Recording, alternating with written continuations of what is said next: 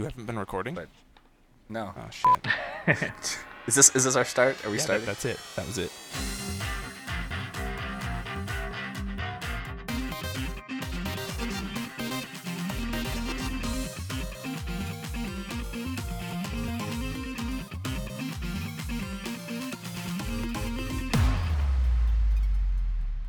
I like the conversation we were having yesterday about VR applications, especially vis-a-vis military and terrorism. Man, I don't know enough about that, but we can sure talk about it. I don't think it's anything that you know about. I think it's just Let's wildly speculate. Yeah. I just feel strongly that VR as a technology is way, way, way too undeveloped and immature to be, have any application in anything besides a publicity stunt. So, you do or do not think that military is a good use, Mr. Lilja? It's too expensive. It doesn't do enough. It gets in, you can effectively train a Marine by throwing them out in the woods with an obstacle course and making them crawl under barbed wire in the mud. Or, you can set that whole thing up for not a ton of money and then put a ton of people through it. Or you can rely on VR, which is so new and immature that it requires $1,000 computers, $2,000, $3,000 computers to run properly. Then you have to pay somebody all that time and energy to actually build the environment, make sure it works for the person using it, and then you have to make sure that what you're doing is actually going to be beneficial when you already have all the information to show that your current paradigms work just fine. Yeah, I mean, I feel like it's not a full replacement. It's not a all right, swap it out. No one's going under the barbed wire. No one's going through boot camp. It's going to be like this partition, very small, nichey. VR can be trained to use, could be a useful training tool in these specific high stress scenarios or something, or just we want to acclimate you with a particular environment, so then way when you go to it in real life, there's less like acclimation or something. That's interesting. I've seen it used and heard about it used for PTSD treatment. Yeah. But I've also seen that VR it works just fine, but you can also have people just close their eyes and imagine themselves being in a situation, and you can have just as effective PTSD treatment reduction. Is it? That's real? Right? You don't need a big VR environment. The close your eyes and imagine is as effective? I don't know if it's as effective, but it is currently the way that people use it, okay. Right, or are being treated for PTSD right now, and it was effective enough that it's just the standard method of treating it, that and CBT. Gotcha. And I guess to me it seems more like, you're saying that it's cost prohibitive, it's thousands of dollars for the computer and the equipment and somebody to write the software, but you're also talking about, like, for the military, especially in America, an organization that has, in theory, kind of limitless budget. Like, should they need it? So they still need. I mean, there was a breakdown of the U.S. military budget, and it's not as limitless as it sounds because the vast majority of it goes towards salaries and pensions. And so even within the military, you still have to demonstrate that what you're asking for money to do is going to have a good cost-benefit ratio. And if you say, okay, I want $50,000 to set up a VR lab with the current technology to see if we can use it to train soldiers, the brass is going to look at you and say, we can already train them using boot camp, and we can do that. We can train, hundreds of soldiers at the same time instead of having a room with like 20 Oculus headsets in it. So I was going to say, just on the cost front, I think VR and even creating the content, which is probably the most expensive component, I think it's a drop in the bucket. Like, I mean, I realize that we're not talking limitless, but we're talking about a program that would cost, you could fund a pretty decent VR lab for probably $1 million or something, which I can't imagine is, an outcry of overspending or abusive, spending or something. But for all the potential uses that it would have, I don't think that type of money is a big deal. Although the cheaper alternative is still to send people out, but that's just human resource time, right? And if that's the vast majority of where the budget's going, maybe VR would be a decent replacement for some of those man hours. Well, and here's my other issue with VR, that is, you stick a head-mounted display in your face, mm-hmm. and now you can't see the world around you, mm-hmm. and so any sort of social interaction is immediately reduced unless you can write you have the infrastructure for the back end of that. And then trying to write a system that involves all of that is reliable and is better than just being out in the field with your fellow soldiers. I can't imagine that that's going to be an effective way of training people until the technology gets a lot better. I think you just assume, or you don't assume, you understand the constraint of VR. So you don't try to do social training in VR.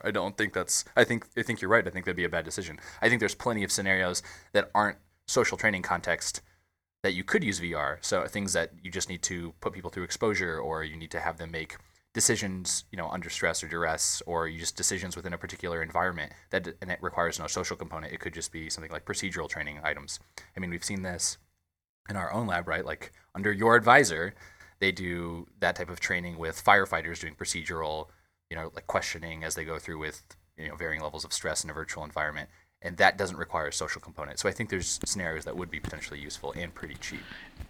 But I think that's different because the lab that I worked in we used VR because we can control the environment for the purpose of probing their mental models and their behavior. I think that's the research component for VR makes a lot more sense to me than the training component does. But think of like simulators back in the day. Like originally those were designed as a research tool that evolved into a training tool, and now flight sims and stuff like that exist in very realistic experiences. So is it not safe to assume that VR, well, maybe today or tomorrow or this year or even next year, that it's not there, but then you start looking further in the future and you say, okay, in 2020, 2025, you start getting to a point where it's like, oh, now this is a practical application of this technology, and cost has come down at that point. So it's not necessarily looking at, is VR going to be used for training tomorrow? It's, could VR be used for training 10 years from now? Yes, we are in agreement. And yes, VR will be used training down the line. I don't know if it'll be 2025. I think it's going to be closer to 2065. I think there's still some pretty big limitations it needs to overcome with graphics and assets and development, and even just your ability to walk around and do something in a VR environment. It's not the holodeck, right? It's not a totally free environment. You can do whatever you want in it. There's a lot of elements that have to go into it. The flight simulators now are highly specialized technology that exist as a combination of like a small, I'm thinking of an airplane simulator, right? You have like the 747 cockpit, and that is a 747 cockpit with screens instead of windows. Because it's just not feasible to create the entire thing in a head-mounted display where you have all these buttons and knobs and switches and everything like that, and a co-pilot. Would it be safe to say that sometime in the future maybe it's not VR but more of an AR type thing that gets used for this type of training? That's a different conversation, but I absolutely, without diving down into it, I absolutely think that AR will be the more successful medium. I think VR is going to have a lot of niche use, and I think AR is going to be the one that sweeps more general application. I agree.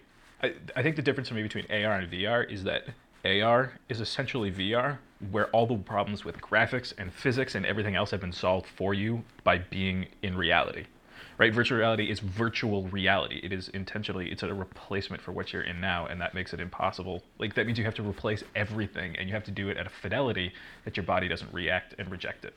Right. So you've identified, like, as we've been talking, we sort of talked about three hurdles for VR to overcome. I would say they're constraints. So what the medium allows you to do. So we were talking about things like social interaction as a constraint, right? We're talking about fidelity as the second one, so how good it looks, because there's concern that if it doesn't look realistic, people won't think it's realistic. And then you're talking about cost, because the technology, as we're seeing with early adopters, is pretty expensive, although I still would argue that relative to conventional personal training, like having people facilitate the training in physical locations, it's probably cheaper. But constraints, I think you just recognize those, and that's where AR is going to be better overall, but VR is going to have some scenarios in which the constraints that are specifically lined up with VR and also its affordances, right? Like, because you can do anything, as long as you understand that the fidelity is good enough, that makes VR the superior training tool for a particular set of items. Definitely not all, not even close to all. So that's why I think it would be under AR.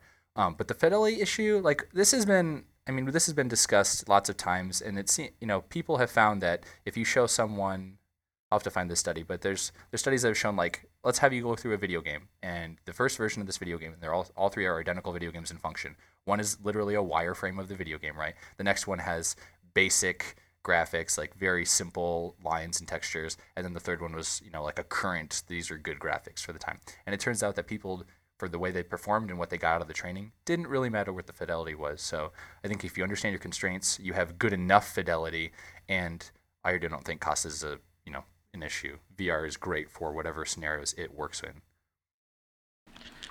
There's definitely been a lot of work showing that, at least for hospitals and doctors, if you train on a procedure in VR, you have substantial benefits that transfer over to the actual procedures themselves. And those have been with systems that were developed in the 90s, Right. And they have very low fidelity. Right. Exactly. Yeah. So But I think there's still enough limits. So I see what you're saying. I agree with you on that point. I just think before you can have it be widespread and commonly used and sort of like the go-to method of training something, you have to solve a lot of these problems. I agree. I don't think that it's going to be the go-to training method. I just don't think that. Like in my mind, VR is good for training, sort of initial exposure in basic training, regimens, right? And then when you need to become more specialized or go through and do more detailed training, you need to go out and either have an amazing VR experience or amazing haptic experience for some of that feedback, or it needs to transition to AR, or you just do the training like normal, and it's some combination of all of these. But I mean, just in the exposure benefit realm, lots of people who do simulators, and so I'm specifically thinking about driving simulators now because that's where I've seen more stuff on the internet and been more involved. Guys who go out and drive tracks in real life will spend, this makes sense, right? They'll spend hours and hours and hours doing thousands of laps virtually. And this began like with the worst version of it's not virtual reality if you're talking about virtual reality being a stereo viewing of a virtual environment, but just video games, generic video games, driving the track in, Gran Turismo 1 from 95 or whatever.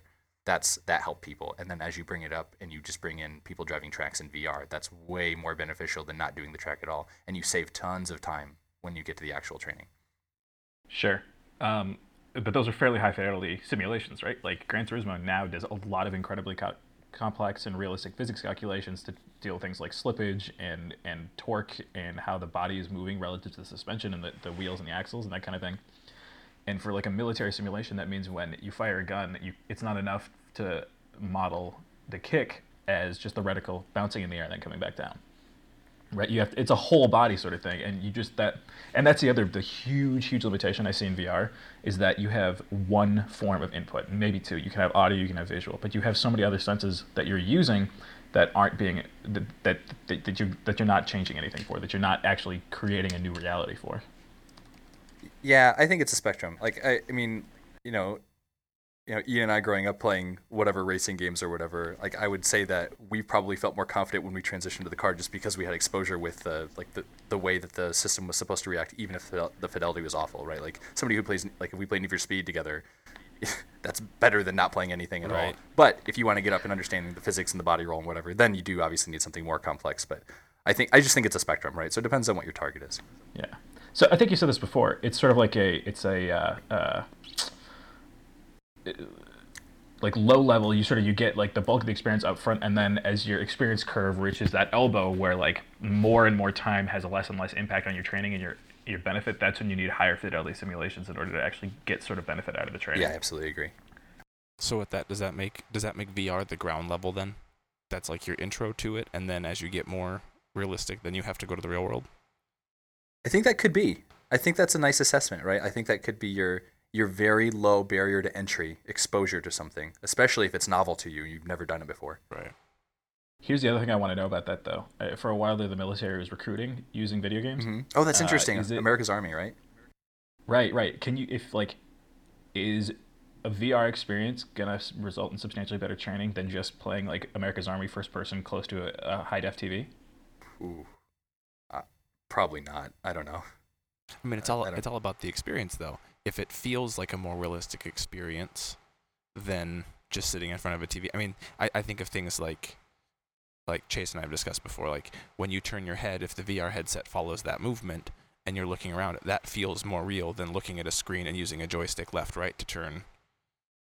I mean, I suppose they could put you in a room with a 360 set of screens and you could physically turn in the environment. I've seen that with racing sims where it actually, or like we talked about with the flight simulator, where it's just a bunch of screens around you, and as you physically turn your head, you're just seeing screens in different areas.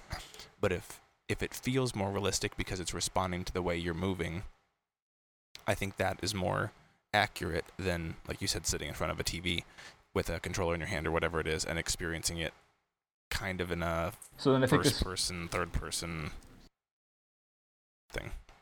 I think this boils down to the question of immersion. Yeah, I was going to say, so is it enough? Yeah, yes. I love the immersion presence question. Right, because like, is it just that like you So I guess what I'm thinking about is immersion, like in a movie, right? Like you don't necessarily need to, if it's a really good movie, really well done, you don't necessarily need to be in the movie, seeing everything in order to feel as though you were a part of it and be drawn into the world. Same thing with a video game, same thing with literature, anything like that, right? So is VR then, could you call that a crutch for poorly implemented worlds? So because the storytelling is poor, because the world building is poor, you need to have an interactive, as realistic as possible, first person entrance into the world in order for it to be effective and immersive? Okay, so a couple things there. Like one, let's talk about real quick for everybody's benefit. Immersion and presence, right? Presence is the feeling of being somewhere. Immersion are the factors that help you feel a sense of presence. The sense, as your immersion grows, the factors of immersion grow, you're able to more likely gain a better sense of presence. You can be absolutely present reading a novel, and that's a super low immersion factor, right? So people say I'm immersed in the novel, but what they really feel is they're present in the universe, right? But if you are in VR, what VR does, and the reason that people like it for this topic of conversation, is it affords you more ways to feel immersed. It gives you an additional, more high, a more responsive, as Ian just described, visual method of interacting with your environment. And then you can add things like audio and potentially haptic feedback, and those are all elements of immersion that would help you feel a greater sense of presence. So I think VR is good for that. And then the second point, more to what you're talking about, if you want VR to be that tool that helps you introduce this sense of presence, I think I think the novel factor wears off, and that's my concern for VR, because as people have seen it a few times, they're like, okay, great, now you actually, the novelty's worn off. I'm not really that into it. You need to build content that actually makes sense to exploit the benefits of VR, and so just having it is definitely not enough, and I think that's probably one of your big concerns as you've been talking, Lilja. Yes. Yeah. Here's another thing I just thought of. What if it turns out that virtual reality sickness is something that can't really be solved, and it means that half the population cannot use virtual reality? I fundamentally don't believe that. I don't think it's like not half. There's going to be some, it's a bell curve, and there's going to be some tiny subset of people that are going to get sick, probably in very, light scenarios. But I think that you can solve it for the majority of people. But does that mean that for the Army, if you're using that for training, and that becomes like the core, the entrance to basic training, and then some of your recruits cannot complete basic training, not because they're unfit, not because they're not going to be good soldiers, but simply because they get motion sick in virtual reality, and now like 2 to 5% of the people you recruit cannot be in the Army? No, that's not true. I think they just get a different experience, and it might be cheapened for the overall purpose, but it's not going to hold them back in the grand scheme of things. So I think if you had a VR experience and they couldn't participate in it, VR meaning viewing in stereo and potentially with some surround sound or something, right? You would just give them the non-stereo open screen version of that experience. So again, a spectrum, a lesser version of what they would be getting, but it would allow them to go through it.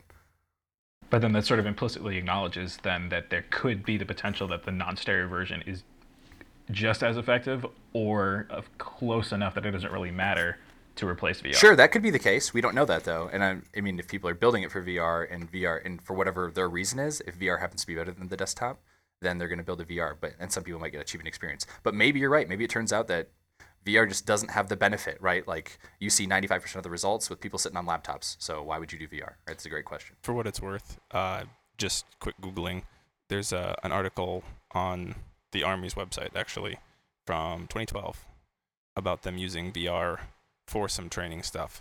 And one of the people that's part of this training, whenever they do these training groups, is sitting at a manned station with computer monitors without the VR headset. So in the event that you had a situation where you had somebody who was experiencing that constant VR sickness, there's no way past it, whatever, that could be their role in that training. Yes, they're not going to get the same experience if everybody's rotating around and maybe they have to sit in that spot every time. But in a situation like that, especially for training, it's like, well, you get to be the one who's now sending the audio or the radio cues to whoever, or telling them, or maybe you're triggering the things that show up in the virtual world. So yeah, there is already some stuff happening. It's just a matter of who can take advantage of what parts of it. Yeah, I think identifying roles is important, and so we're talking about team training with that, and team training is really tricky because of these emergent roles and what some people are good at. The leader role, support role, maybe the actual support not even involved, as you just mentioned, role. So defining what those are and identifying who can do them successfully is one of the most difficult pieces. But you're right. There's a place for everybody at the table, right? At least that's what it sounds like. I mean, they're trying to make it And work. But yeah, I would argue that's true. So it could be this entire conversation was a total waste because they're already using VR. No, we already know they're using VR. No, it's definitely not a waste. It's definitely not. This is like the future and the proliferation of VR as it hits consumer level. So like, if you want to talk about VR and like big waves, wave one is the 90s. The hype train comes up. People have bad experiences with it. It looks, well, ViewMaster's not that. I think people think fondly of the ViewMaster, but it just magic eyes. It's got some serious constraints, right? But VR comes, the 90s, hype gets big, it looks pretty awful, people have some bad experiences, it ends, right? So this has always been the fear that as it comes back around, people are going to get sick again and it'll wash away. Doesn't look like it's the case. Oculus, Valve, Sony, everybody who's working on these things, they're taking some, great pains to make sure that people aren't just going to get sick and walk away and, give them bad reviews on the internet. So I don't think that is going to repeat itself. So this is like our second big wave. But now the point. I think this is more sustainable in a lot of ways. Oh yeah. Because instead of having to spend $15,000 on a head-mounted display that required you to literally wear a backpack with these huge cables, and like you just were unable to use it for much longer if you got sick, and no matter what, you were looking at incredibly low resolution screens with crappy little polygons. Like now we have consumer level hardware that regular people have access to that can run high definition light head mounted displays that could wear potentially indefinitely. Yeah, exactly. That was my point. Yeah. So we've hit consumer VR, like March 28th, 2016, right. Consumer VR with the Oculus Rift release is a thing. And so now this is why the discussion becomes relevant again. With the proliferation and the democratization of the technology, you have a lot more opportunity for people to create content and design new experiences that exploit this technology in ways that have not been used with it having such low access. You did mention the whole idea of getting sick of things, though, and not to steer this a totally different direction. But a lot of companies got behind 3D TV and made sure that it was affordable at an entry level, and people started working on content. And tell me where 3D TV is now. Yeah, 3D TV was bad. 3D TV was a usability nightmare. It was a gimmick, and all it takes is 5 minutes of interviews with your customers to go out there and realize that nobody wants to pop glasses on to watch TV with their family. Yeah. Especially when there's an incredibly narrow field of view that you can watch it on. Like, that's just not how people watch TV. But for me, when I go sit down in my basement and turn on the Xbox to play video games, the last thing I want to do now is have to put on a headset that now forces me to ignore everyone. So I think it still is edging on that same problem of it could get to be something that you get sick of, especially if you're in any type of social environment. I play video games a lot of times with my wife sitting next to me on the couch. With the Xbox, I'll even snap TV next to it because that's genius. Sure. And she'll watch TV, but then during commercial breaks or if I'm, I just died again in Battlefront or whatever it is, I turn to her and I'm like, what's going on? Or we talk about stuff, or if it's a commercial break. So by having the headset on, now I kind of... So real quick, there's a huge difference. That's a great point, right? 3D TV is a perfect comparison point because the hype grows. It's got this new novel way of viewing things, and then it dies.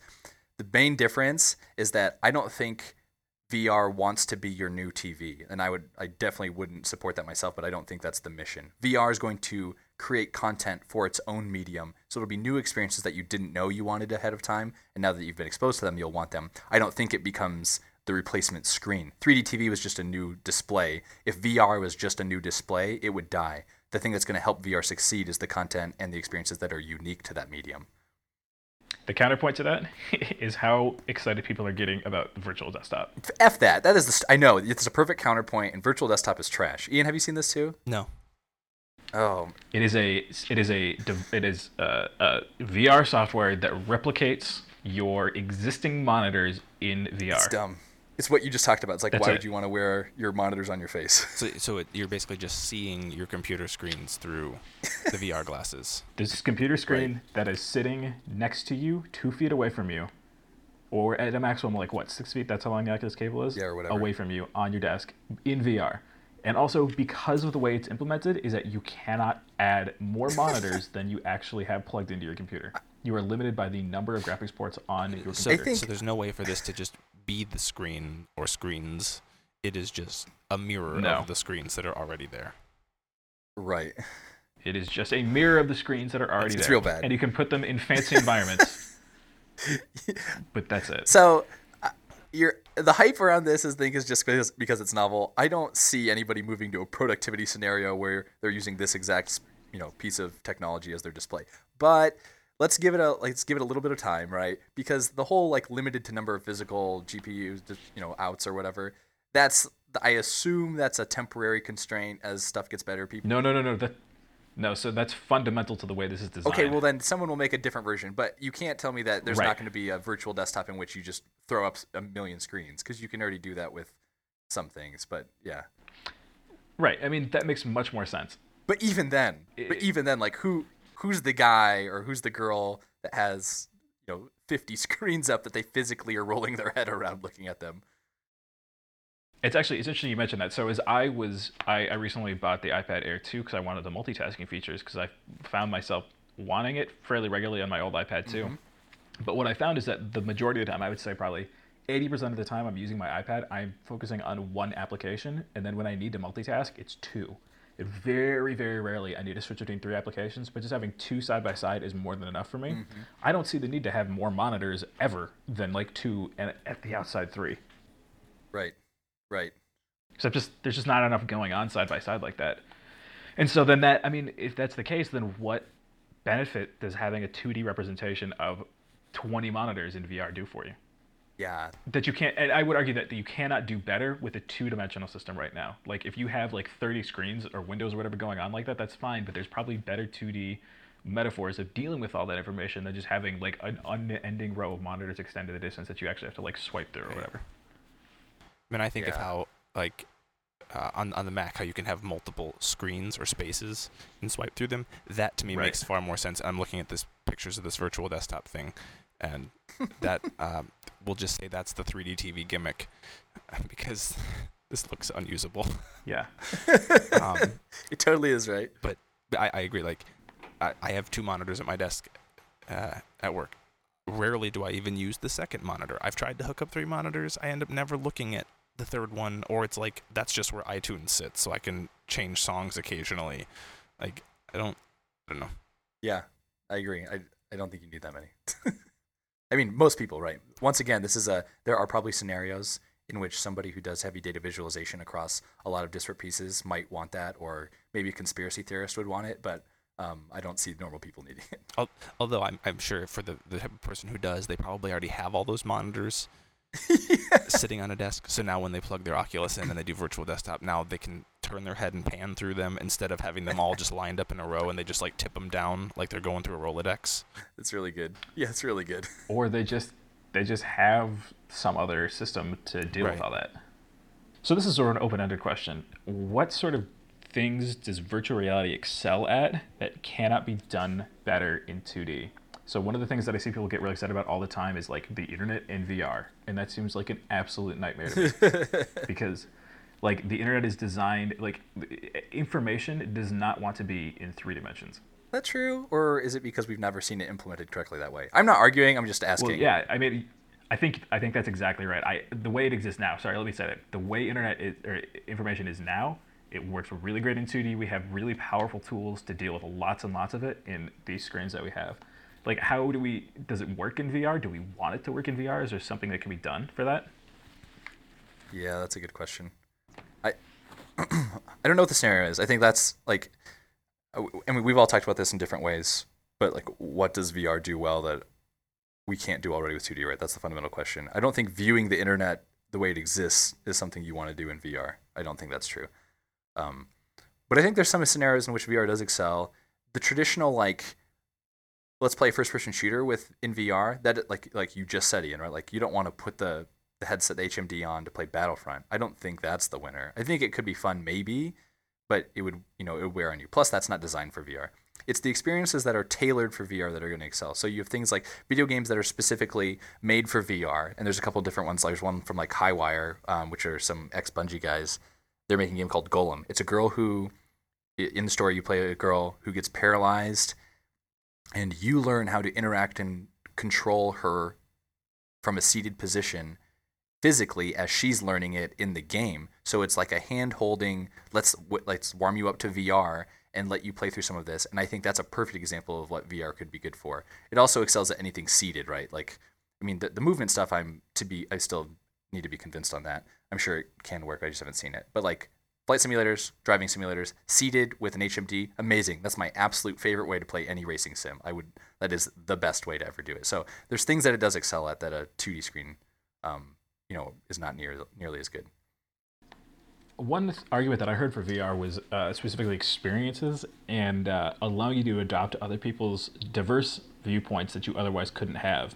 So I believe it was the New York Times released a bunch. Well, I know they released 1 million Google Cardboard VR headsets, and then created a bunch of applications that allow you to be like a child in here it is, a child refugee in Syria. Yeah. And I have some concerns with that, but I think generally if it's something you can make people want to use, and I think the novelty of VR helps in this case, but if it's something you can make people want to use, that could be a potentially incredibly powerful way of improving empathy for other people like that. Yep. Right? Like if you can literally step into into somebody else's shoes and be a child or like a transgender person or a woman or anything else that you are not already, that you can't experience, and seeing how like what that experience is like for them, that's a really useful and valuable way for VR to be applied. And I think of it from even simpler than that. We talked about on that other podcast that one time, the idea of like a Super Bowl, like the fact that you could now experience a Super Bowl in person, but not actually in person, like you're actually sitting in the stands without getting rained on or beer spilled on you or whatever it may be. And so even an experience like that, where it's just taking you somewhere that you are not, or that you maybe couldn't be. So not necessarily a refugee in Syria or anything like that, but it could be that you're now standing on the Great Wall of China, or you're in Times Square or Piccadilly Circus, or whatever place, and now you're there, and you get that three-dimensional feel, and it's basically taking the Google Earth or Google Street View type thing, but now you're in control by moving your head around instead of swiping around with your finger. Right. But isn't VR totally the wrong application for that? Why? Because unless you're super, super, super into not just football, but like being at the Super Bowl, you want to be. It's something you do with other people. Like nobody throws their solo Super Bowl watch party. That you're there with your friends, you're talking about it, you're watching the game. You're not just there for the football. Mm-hmm. Some people are, certainly, and maybe it's beneficial to those people, but by and large, it's a social experience. And that's where VR's huge pitfall is right now, is that you cannot talk to other people. Or you can, but it's weird, right? Because you have to be in the same simulation, or you have to take off your headsets or something like that. Wired had an article that they wrote back in January, a speculative view of what Super Bowl 100 would be like, the year 2066. And I think it's interesting that they talk about VR, but what they're really describing is AR. Yeah. Because it's inherently social. You have to be able to talk to the other people around you if you want to engage with it. So I agree with that, right? I agree with the social component. So to wind it back, what's VR good for? I think the allowing you to step in somebody else's shoes and experience their world in even just the slightest, fraction of a reflection of what that actually could look like, right? As you stand and watch some of the Syrian refugees run through that house in the New York Times in their news app, right? Like that's powerful for a lot of different reasons, and I think used correctly, that's a great use for VR. And then you get to the general, like, let's just go explore stuff. Let's go stand on the Great Wall of China. I even think, like, more practically what's going to happen is you're just going to have realtors letting you explore a home in VR or whatever.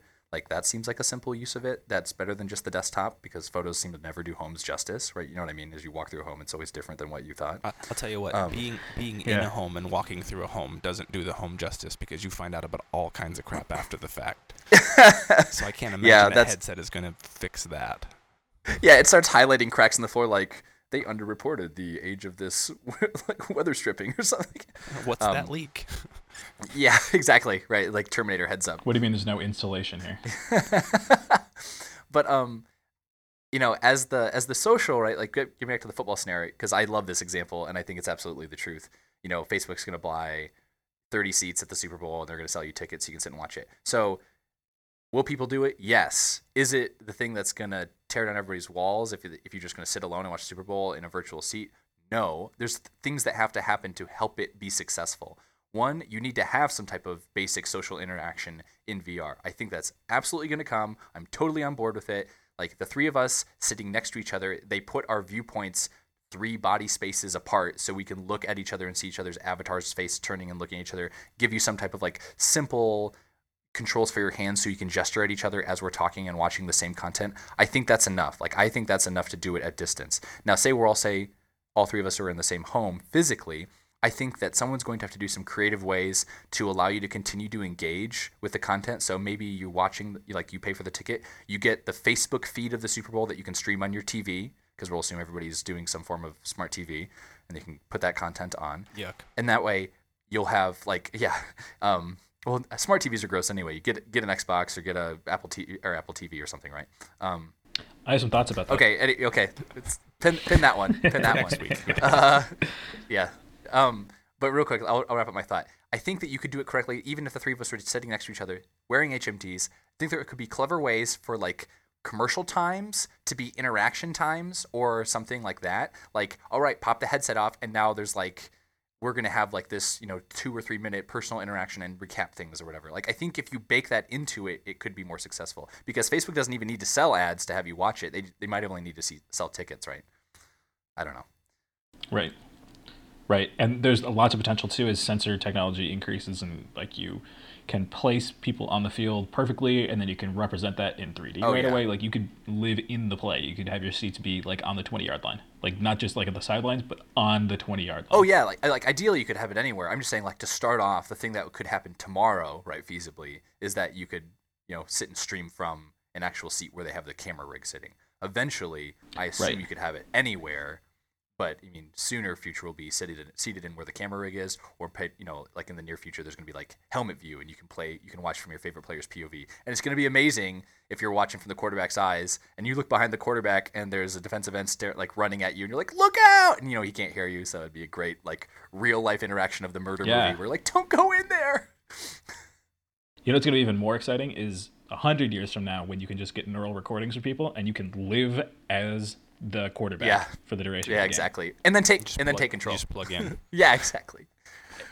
So we're kind of joking about that, but like that, to me, that is what the true application of VR is, when you can completely experience something entirely different. Yes. But then for me, the VR is still limited by its ability to be experiential and not a whole lot more. Yep. I agree. I think that's where it's actually going to head, and it's going to be great. So we're all in agreement that the Matrix is the future. Is that what we're ending? It has to be. Are we ending on Snow Crash? Yeah, we're ending on Snow Crash. That's right. I'm gonna pop my Nerve gear on and head into the metaverse. Feel like a real hero. Are we ending on Snow Crash, or are we ending on Neuromancer? I like Snow Crash better. So, and plus. Well, it's because. Plus, Neil Stephenson is from Ames, so. There's the Iowa connection. Neuromancer is a pretty dark book. Gibson's. Yeah. Okay. Anyway, yes, I like it. So now we're all gonna hop out of here, pop on our riffs, and we're gonna play something together. Nope. Yeah, right, exactly. We're gonna need to do that for the record, just for the record. You can find me on the Xbox One playing on my TV, not on my headset. Yes. Ian's like, F you guys.